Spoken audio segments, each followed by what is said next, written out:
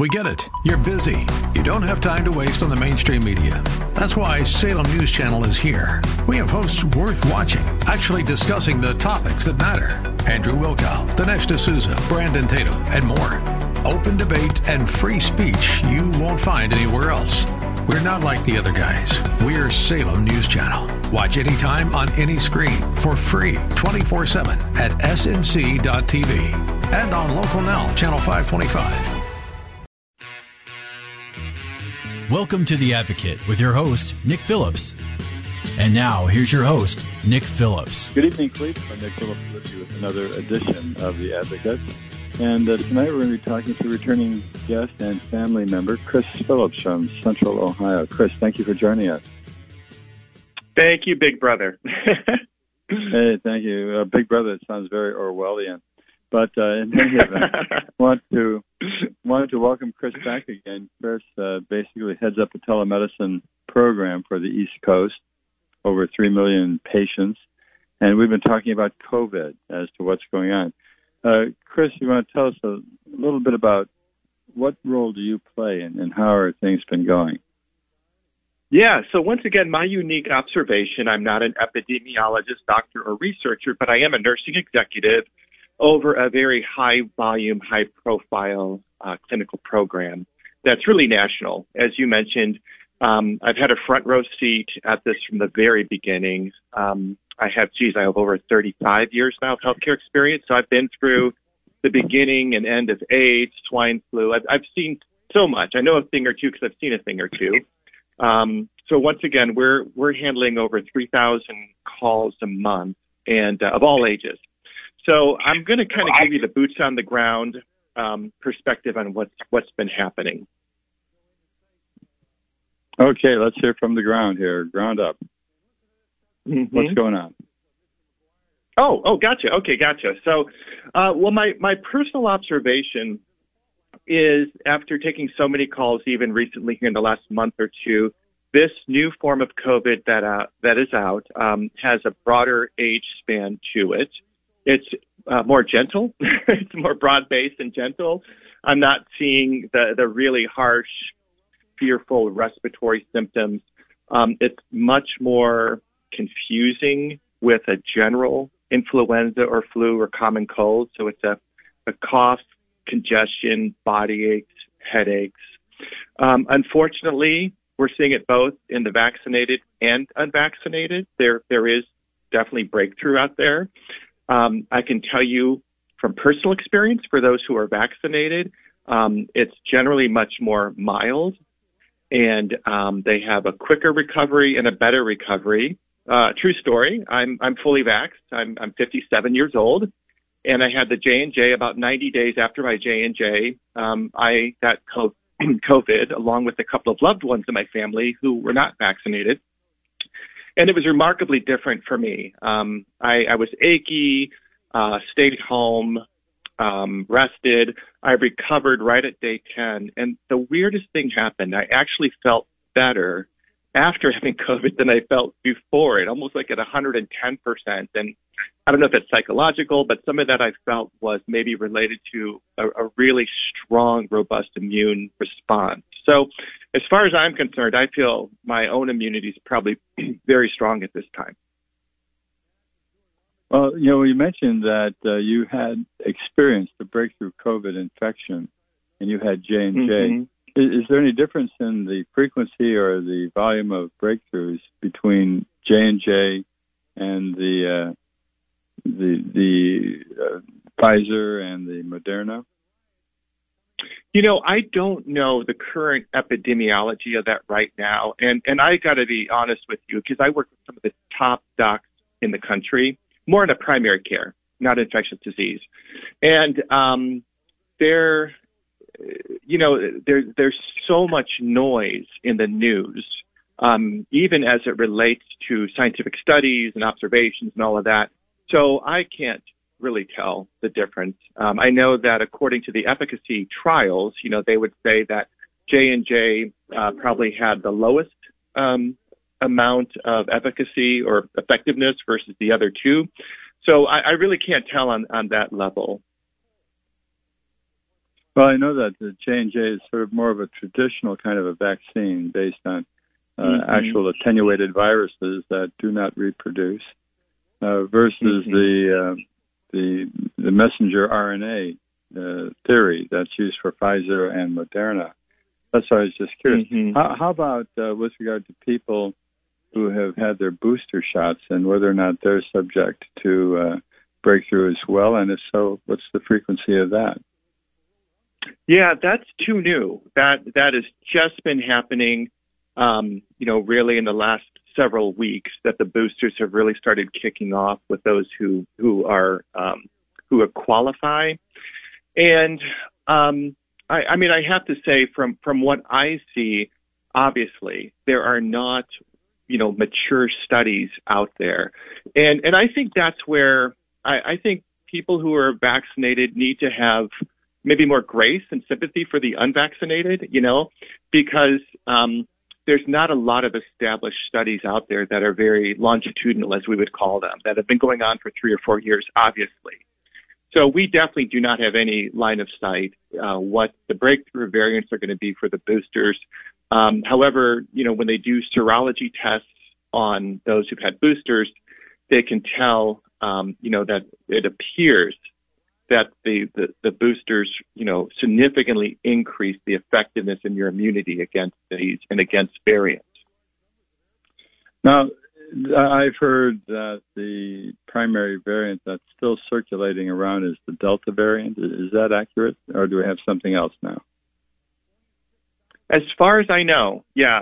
And once again, we talk to a lot of sick people on the phone, and so we really don't have line of sight into that. But as far as we know, some of the top docs I'm working with are kind of bracing for the next variant, but have certainly not identified it yet, either domestically or internationally yet. So there's some speculation, but we still believe we're primarily working with the Delta variant. From the meetings you're having with doctors and epidemiologists and infectious disease doctors and so on, what is the efficacy of all of the vaccines, whether it's the J&J or whether it's the other two, with regard to the Delta variant? Is there much of a blockage, or is it just sort of a tamping down of it if you have been vaccinated? Yeah, that's really beyond my expertise. So I want to be careful I don't go there. You're talking about some real immunology, studies, CDC stuff. So, but I can just tell you that so much of the actual real data that's dependable is fairly lagging, and it is somewhat happening real time in the community as far as giving people boosters, seeing the variant come, and then doing a 6-month look back, not necessarily on a trial size, but on a population of what actually happened. So I can tell you overall, the phone lines have gotten kind of quieter, which is pretty exciting. So something is working, at least from our end. But I can't really comment on exactly what is happening with the Delta variant. As to why or how. What you've experienced in seeing, people close to you who are not vaccinated with the COVID and probably the Delta variant, what are the symptoms that they noticed? And they didn't have to go to the hospital. They didn't have ventilators. What could someone expect if they're in a similar situation? Well, obviously, the most important thing to this is going to answer your question, and it's going to tell you what to really look out for whenever you get COVID, whether you're vaccinated or unvaccinated. And that would be an unfortunate movement from just simple aches and pains and congestion. We just expect that. We expect headaches, aches, pains, congestion, maybe a sore throat. We kind of expect that. If it starts moving into true respiratory distress, that's not an irritation of coughing and congestion, but that's where it's just a little bit more strenuous to breathe. You may have some gurgling in the chest, like a pneumonia feel, or some wheezing. So I saw that. I saw that in the unvaccinated round here of the Delta, and that's when you really want to start moving towards getting a primary care evaluation or an urgent care or emergency room visit if it starts really getting into some sort of chest tightness. So I still did see that in the unvaccinated this round, but not so much with the vaccinated. You know, the fact that the Delta variant for COVID, or forget about the Delta variant, COVID generally is still with us. How much of it is out there? How much at risk are we? And I mean, just in our daily activities, now that many people are not wearing masks and people are going to restaurants and grocery stores, how frequently are we running into or being confronted with live COVID out there that we are at risk? Is that something that is heavily out there, or it's very lightly out there and very hit and miss? Where do you think we are? That's an excellent question, because I support several public schools and several large high-profile employer groups in their place of employment. So you do have to assume that both the COVID and variant, the Delta variant, and new variants are out there. Just use safety and common sense. So just assume it's in your workplace, it's in your school, it's in the airport. Just assume that it's not gone away. All of our problems aren't taken care of. Let me hold it up right there, because we're going to take a short break. We're listening to Chris Phillips talking about COVID and what's the current status of COVID. So don't go away. We're going to take a short break. You're listening to Nick Phillips here on WHK, The Advocate. We'll be right back after these words.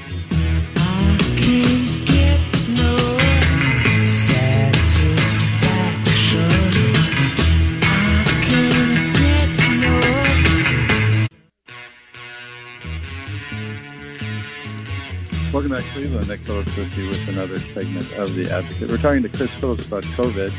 And Chris, again, thank you for joining us. And we were talking about the fact that COVID is still out there, and what should we be doing now as far as precautions?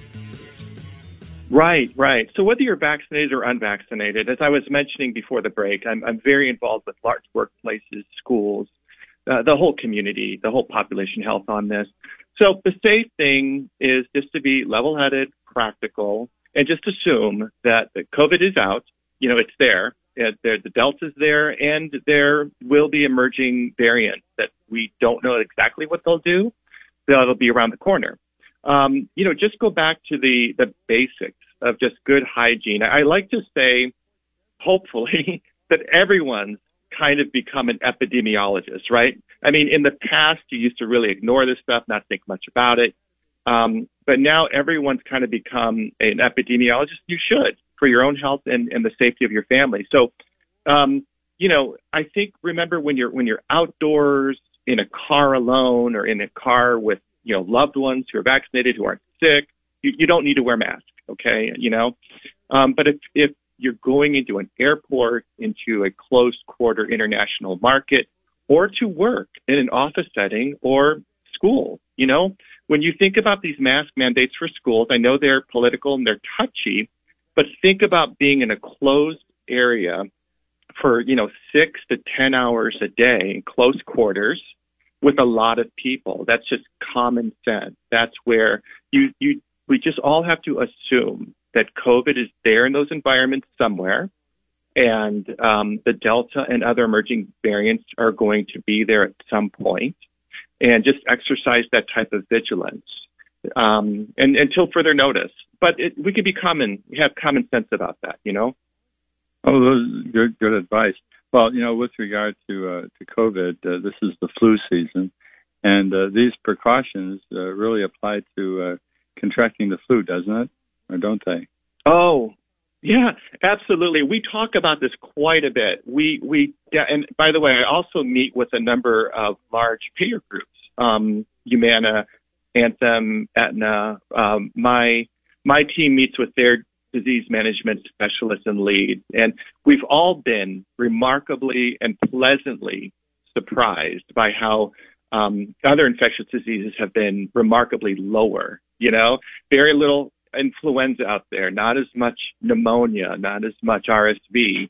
So yeah, it's definitely these techniques are really, really good. And what's both heartening and a little disheartening is some of the precautions we're putting into the workplace and schools are common sense. If you have a fever over 100, if you have a new or unexpected cough, or malaise, body aches, don't come to school. Don't come to work until you're either better or you're tested. I mean, that's just common sense stuff. I saw a mainstream article that said we inadvertently cured the flu. Now, that's a little facetious, but there's some truth to that. So that's one of the silver linings, I believe, is we have a tremendous opportunity to avoid sickness and illness of all types through this, if we just do the practical, right, caring thing. Well, that's good advice. We talked about booster shots, but what about vaccinating children? How is that looking? Is that scary, or is that just the next logical step in public health? Both. I mean, I just got to be honest, both. And I'm not highly polarized on either direction, vaxxed, unvaxxed. I don't make this into a political issue. I tell loved ones around me on both sides of the vaxxed, unvaxxed talking points. I said, look, at heart, I'm a nurse care manager, case manager. I'm sworn as a case manager to advocate for the patient, to navigate the patient, to be a liaison for the patient. So I really, really try to keep a balanced approach. So let me talk about the Pfizer for Kids that's just been authorized for 5-year-old, 12-year-old through the CDC. I can't help but to say even the mainstream medicine is a little concerned that this is really based off of a study of about 5,000 children, okay? So although COVID and these vaccines have been around now for about, almost 2 years, that's still a relatively low sample size. However, it's still very, very valuable to weigh the risk to benefit, okay? So if you have a high-risk child, health-wise, if you have a high-risk grandparent living with you, high-risk people around you, you definitely need to weigh the risk to benefit. And one of my main talking points is find a really good primary care provider for yourself, an internist, and a pediatrician or a pediatrician, and really get on this, get someone who's on the same page with you scientifically and, ideologically about this issue, and then help you navigate exactly when your kids should get the Pfizer vaccine. So it does seem very promising, very valid, but also, once again, I would show tremendous grace and understanding for those who are hesitant. I think even scientifically, it's still kind of new, still kind of a relatively small sample size, although very, very valuable. Now, how close are we getting to herd immunity? We talked about that early on. And now with two things going, and that is the vaccination process with the 3 vaccines, and also natural immunity caused by people who have developed their own antibodies from suffering through COVID. How are we coming? Have you heard anything out there in the medical community about approaching herd immunity or experiencing it now as we speak? Oh, I got a great answer for this one. Yeah. So, I even did some study on this. Yeah. I even did some study on this yesterday. There's some, real confusion about herd immunity, and it's no one's fault. Whether it's Pfizer, the vaccine developers, researchers, CDC, nobody wants to stick to a number. They kind of started that way, saying, hey, when we get to 80% vaccination, we'll reach herd immunity. Now everybody's backing away from a number, so we really don't know. And then we had the Delta breakthrough, and so that really screwed up the whole herd immunity concept. But I can tell you this, once again, from somebody who does over 3,000 calls a month, not me personally, but my team.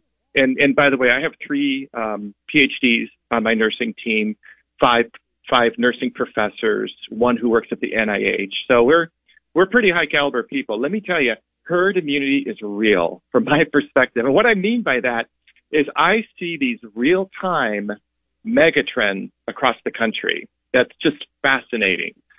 Some Saturday I'll just start getting phone calls from, people throughout the country about the same age, same vaccine status with the same exact symptoms. They're having a sore throat, headache, and body aches.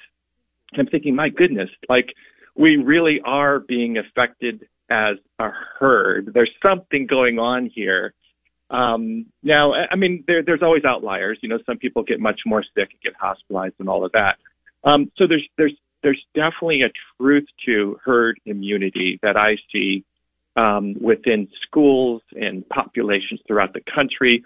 We haven't figured it out yet, but I think there's tremendous hope and excitement that we will figure out not only herd immunity, where we're at with it, maybe be more precise with our medicine, our treatments, our vaccines. So it's definitely real. I see it remarkably every day, but we haven't figured it out yet. Okay, now we have about a minute to go. Is that what we had? Do we have a trend finally that if this trend continues on for the next number of months or continuing months, that will actually be back to normal from a standpoint of a public health standpoint?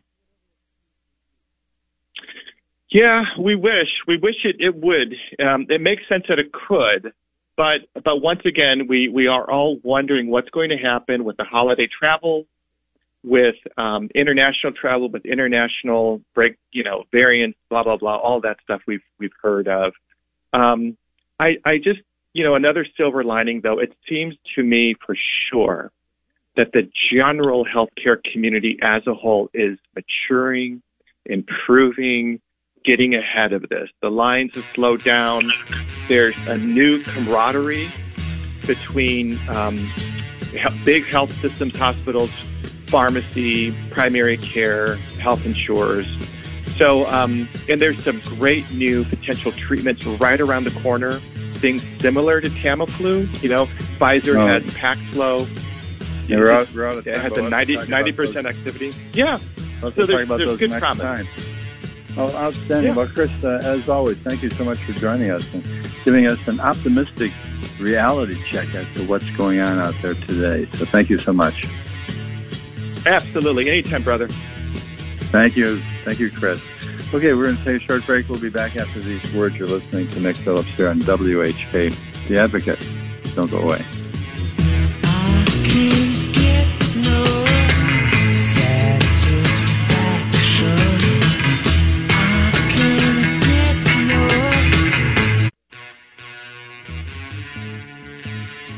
Welcome back, Cleveland. Nick Phillips with you with another segment of The Advocate.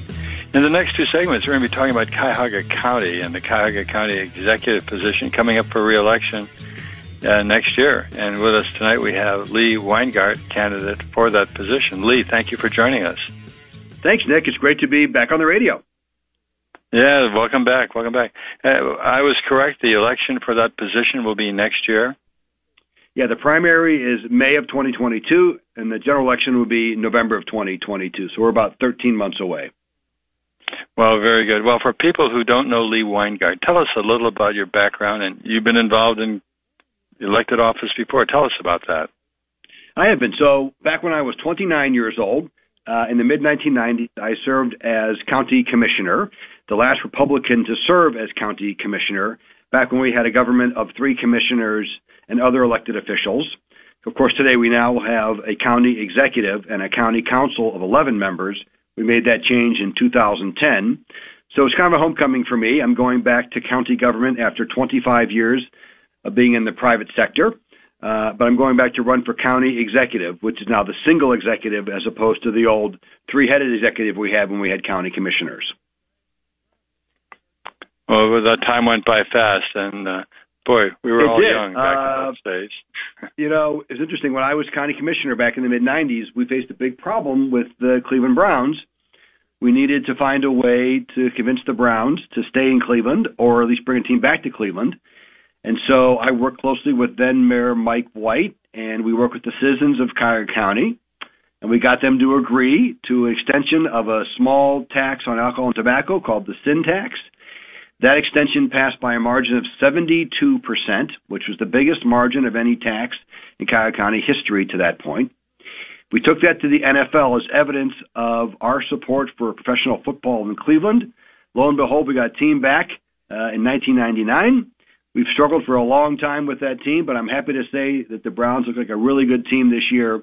But we did that because we relied upon the citizens of Cuyahoga County. We gave them a voice, we gave them a choice, and they chose the right way, and they got football as their reward. So I'm very proud of that accomplishment back when I was county commissioner.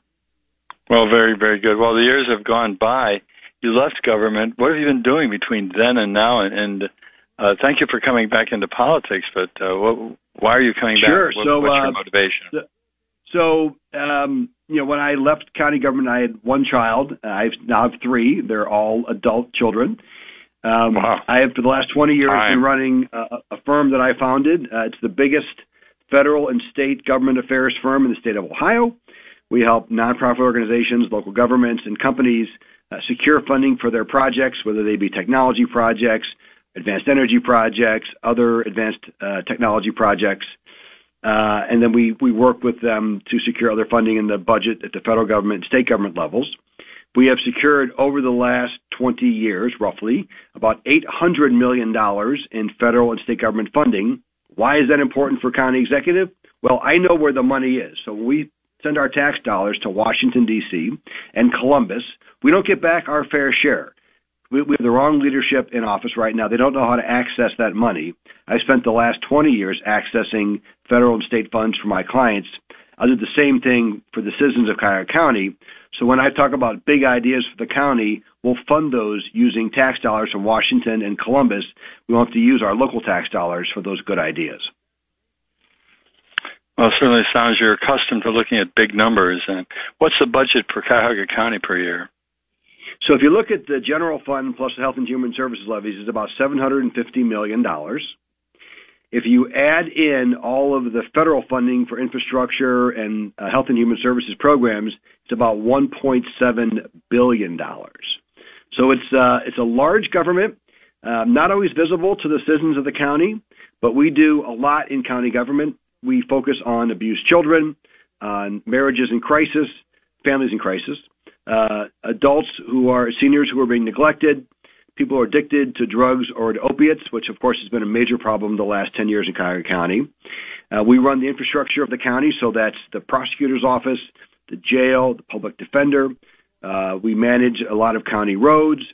The voting system, voting is done through the county here, Cuyahoga County. So it really is an important, critical foundation of our community, and I think we need better leadership to run that critical foundation of our community. We've had the same guy in office now for 7 years. The last 4 have been particularly bad, and I think it's time for a change, bring in new leadership, new visionary leadership to lead us for the next 8 years. When we watch political offices or even corporate offices, we could tell when people become stale and things need new ideas and sort of a refresh button to be pushed. What are some of the things that you see you can change and improve upon here in Cuyahoga County? Well, the first thing is emphasizing investing in people, not in government. So the current county executive has grown the government dramatically since he became executive in 2015, both in terms of the budget, in terms of the personnel. I have a different vision. I'd like to reduce the size of county government through the budget, and I would offer early voluntary retirement programs to county employees. There are today about 1,000 who are eligible for voluntary early retirement. If we can get them to retire early, that'll be 1,000 fewer positions in county government. If we bring back some number, we hire other people to fill those positions. I don't think we need 1,000. This is government after all, so it's probably overstaffed. We bring back 400, maybe 500 people to fill those positions. Now we have 500 fewer positions in county government. That saves about $50 million a year. That's money that we can invest back in the community in job-creating projects, in private housing projects, and community development projects. So without raising anybody's taxes, we can invest in our community and address issues like unemployment, homelessness, hunger, poverty, and crime. A big question for anyone stepping into a new position, which is really an existing position that's been operating for a while, is to come in and look at, like you're just mentioning, getting rid of the fat as far as excess employees. How do you go about determining whether or not they're running lean and mean or there's excess fat to cut?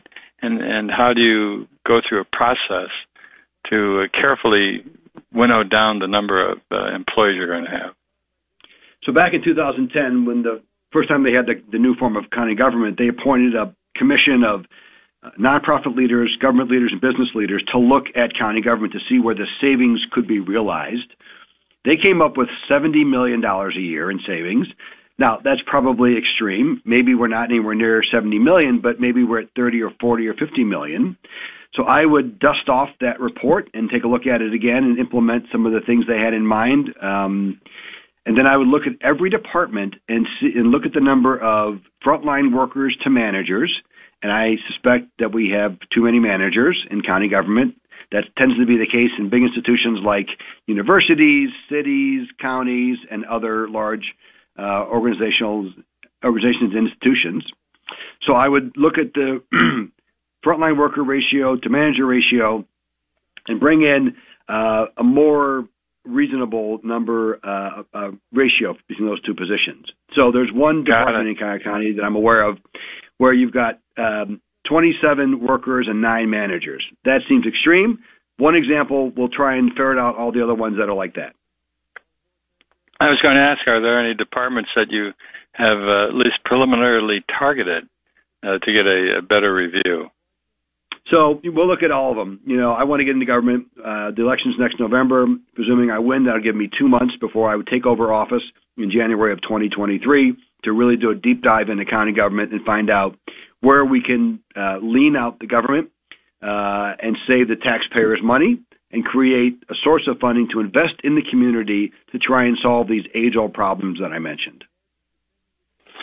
Well, it sounds like a plan already for a nice, smooth transition. So you're already thinking of transitioning into the new position, I hear, from what you're saying. I am. So I was there a long time ago, right? I was there as county commissioner, so I really know county government, and I've been involved with the county government over the years since then. So I'm familiar with the structure and the programs and departments in county government. So I bring that to the table that a lot of other candidates wouldn't bring. And because of the fact that I was a commissioner versus county executive doesn't really change, the county government does the same thing now that it did when I was county commissioner. So I bring that experience. I've got a vision for the county. I'm calling it Cuyahoga 2030. It focuses in these crucial areas that I mentioned to try and solve our plaguing problems in Cuyahoga County. And I've got a backbone. So I will stand up. I will enforce the rules that the current executive does not enforce, particularly when it comes to procurement.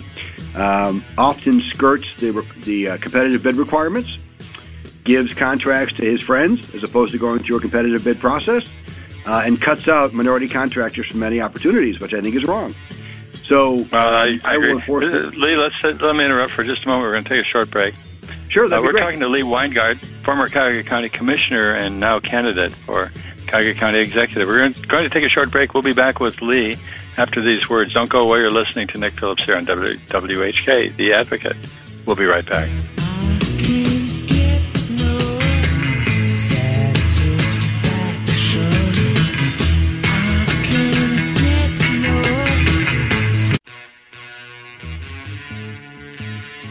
Welcome back, Cleveland. Nick Phillips with you with another segment of The Advocate. This is our final segment for this evening.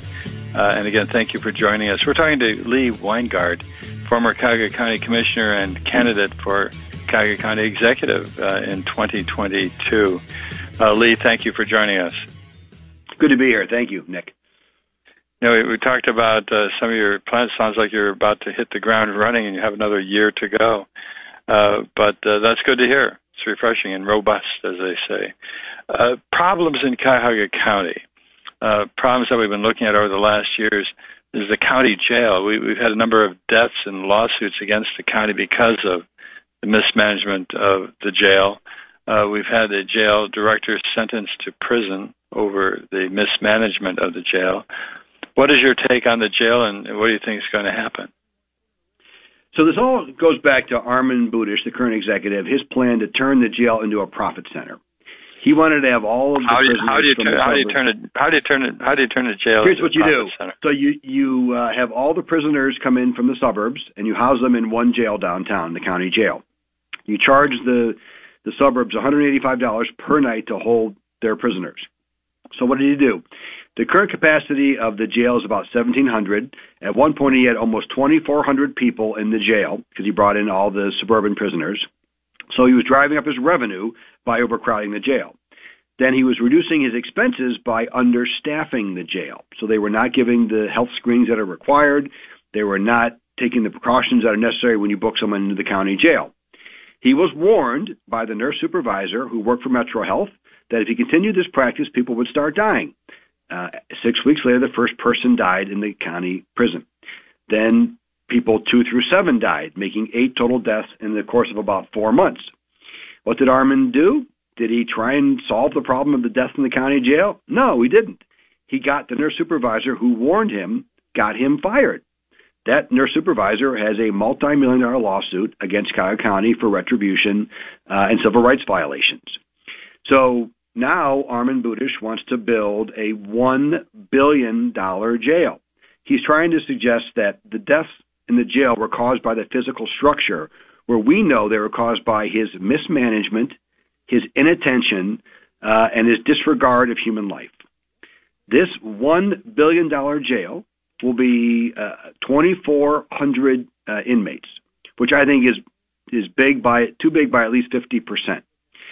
Last year, during COVID, there were 1,000 people in the county jail.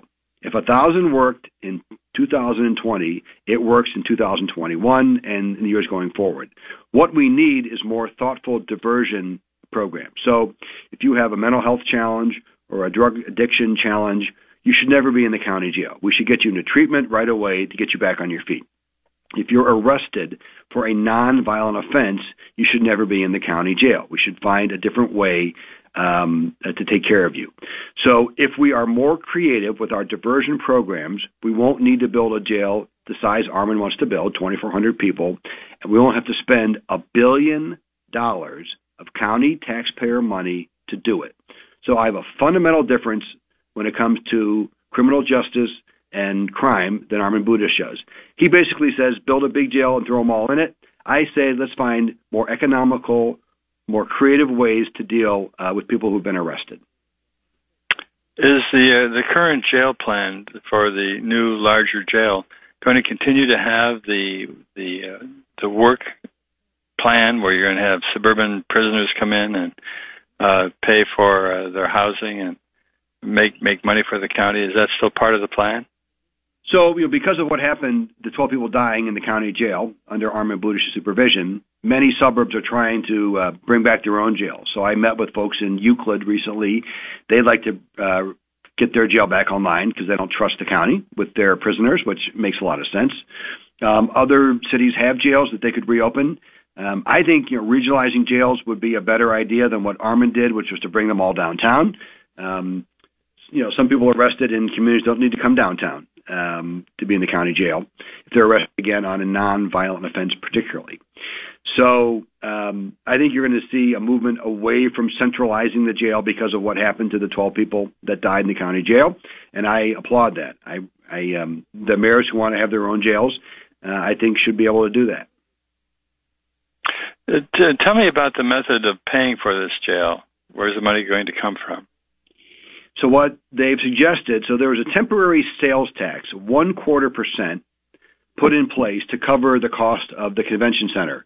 So back in 2007, that was passed by the then county commissioners, myself not included. That was long after I had been county commissioner. It was put on for 20 years to pay for the convention center. So it burns off in the year 2027. What Armand Budish has said he will do is extend that temporary sales tax forever, to pay for his new jail. That tax generates about $50 million a year in revenue for Cuyahoga County. If you're going to build the jail Armand has in mind, it costs you $1 billion. That means that the next 20 years, from 2027 to 2047, that tax will only be used to build a new, too large county jail. My view much different than Armin's is. If you want to extend that sales tax, go to the people, get their permission, and then you can extend it. And if you extend it, don't use it to build a jail. Use it for programs that create jobs, create private housing opportunities, and new community development. But for goodness sakes, not a new billion-dollar jail. Well, the election for county executive is not until next year, next November, ultimately. Is this project going to be up for approval before that time, or will there be anything that could be done, or how far along on the way are we toward the new jail? Unfortunately, they're a long ways toward getting it done. Armin probably has control of the county council. He'll get the 6 votes that he needs out of 11 to extend the tax forever. I'm hoping that when I become county executive, I can stop this project, and I will stop the project. I will not, if I can stop it, I will not permit $1 billion to be spent building a new county jail. Well, that's something we have to wait and watch and see what's going to happen.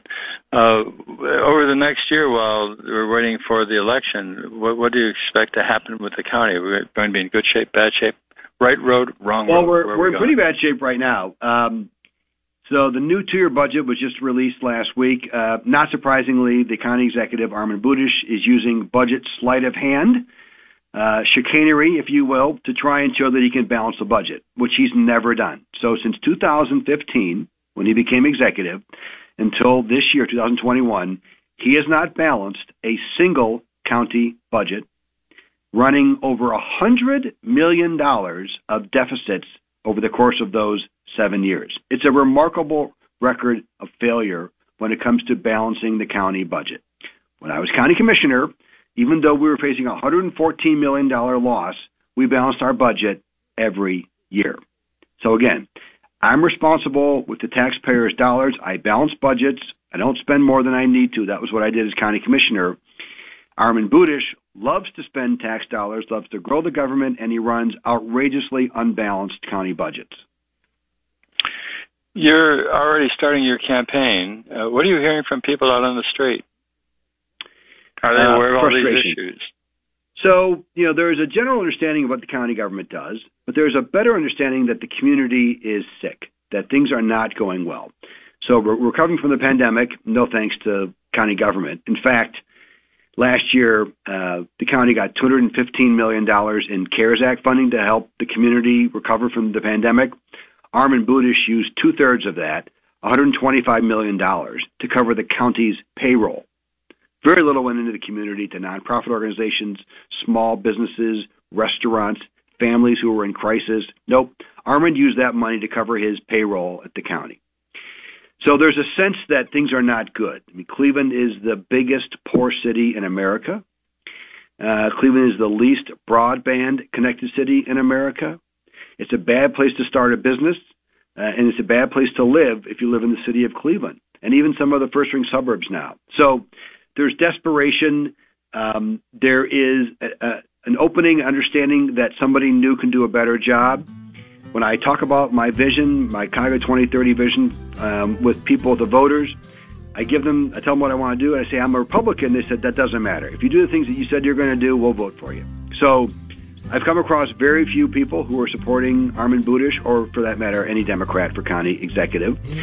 And I've come across a lot of open-minded voters who think that it's time for change. We need new leadership in Cuyahoga County government.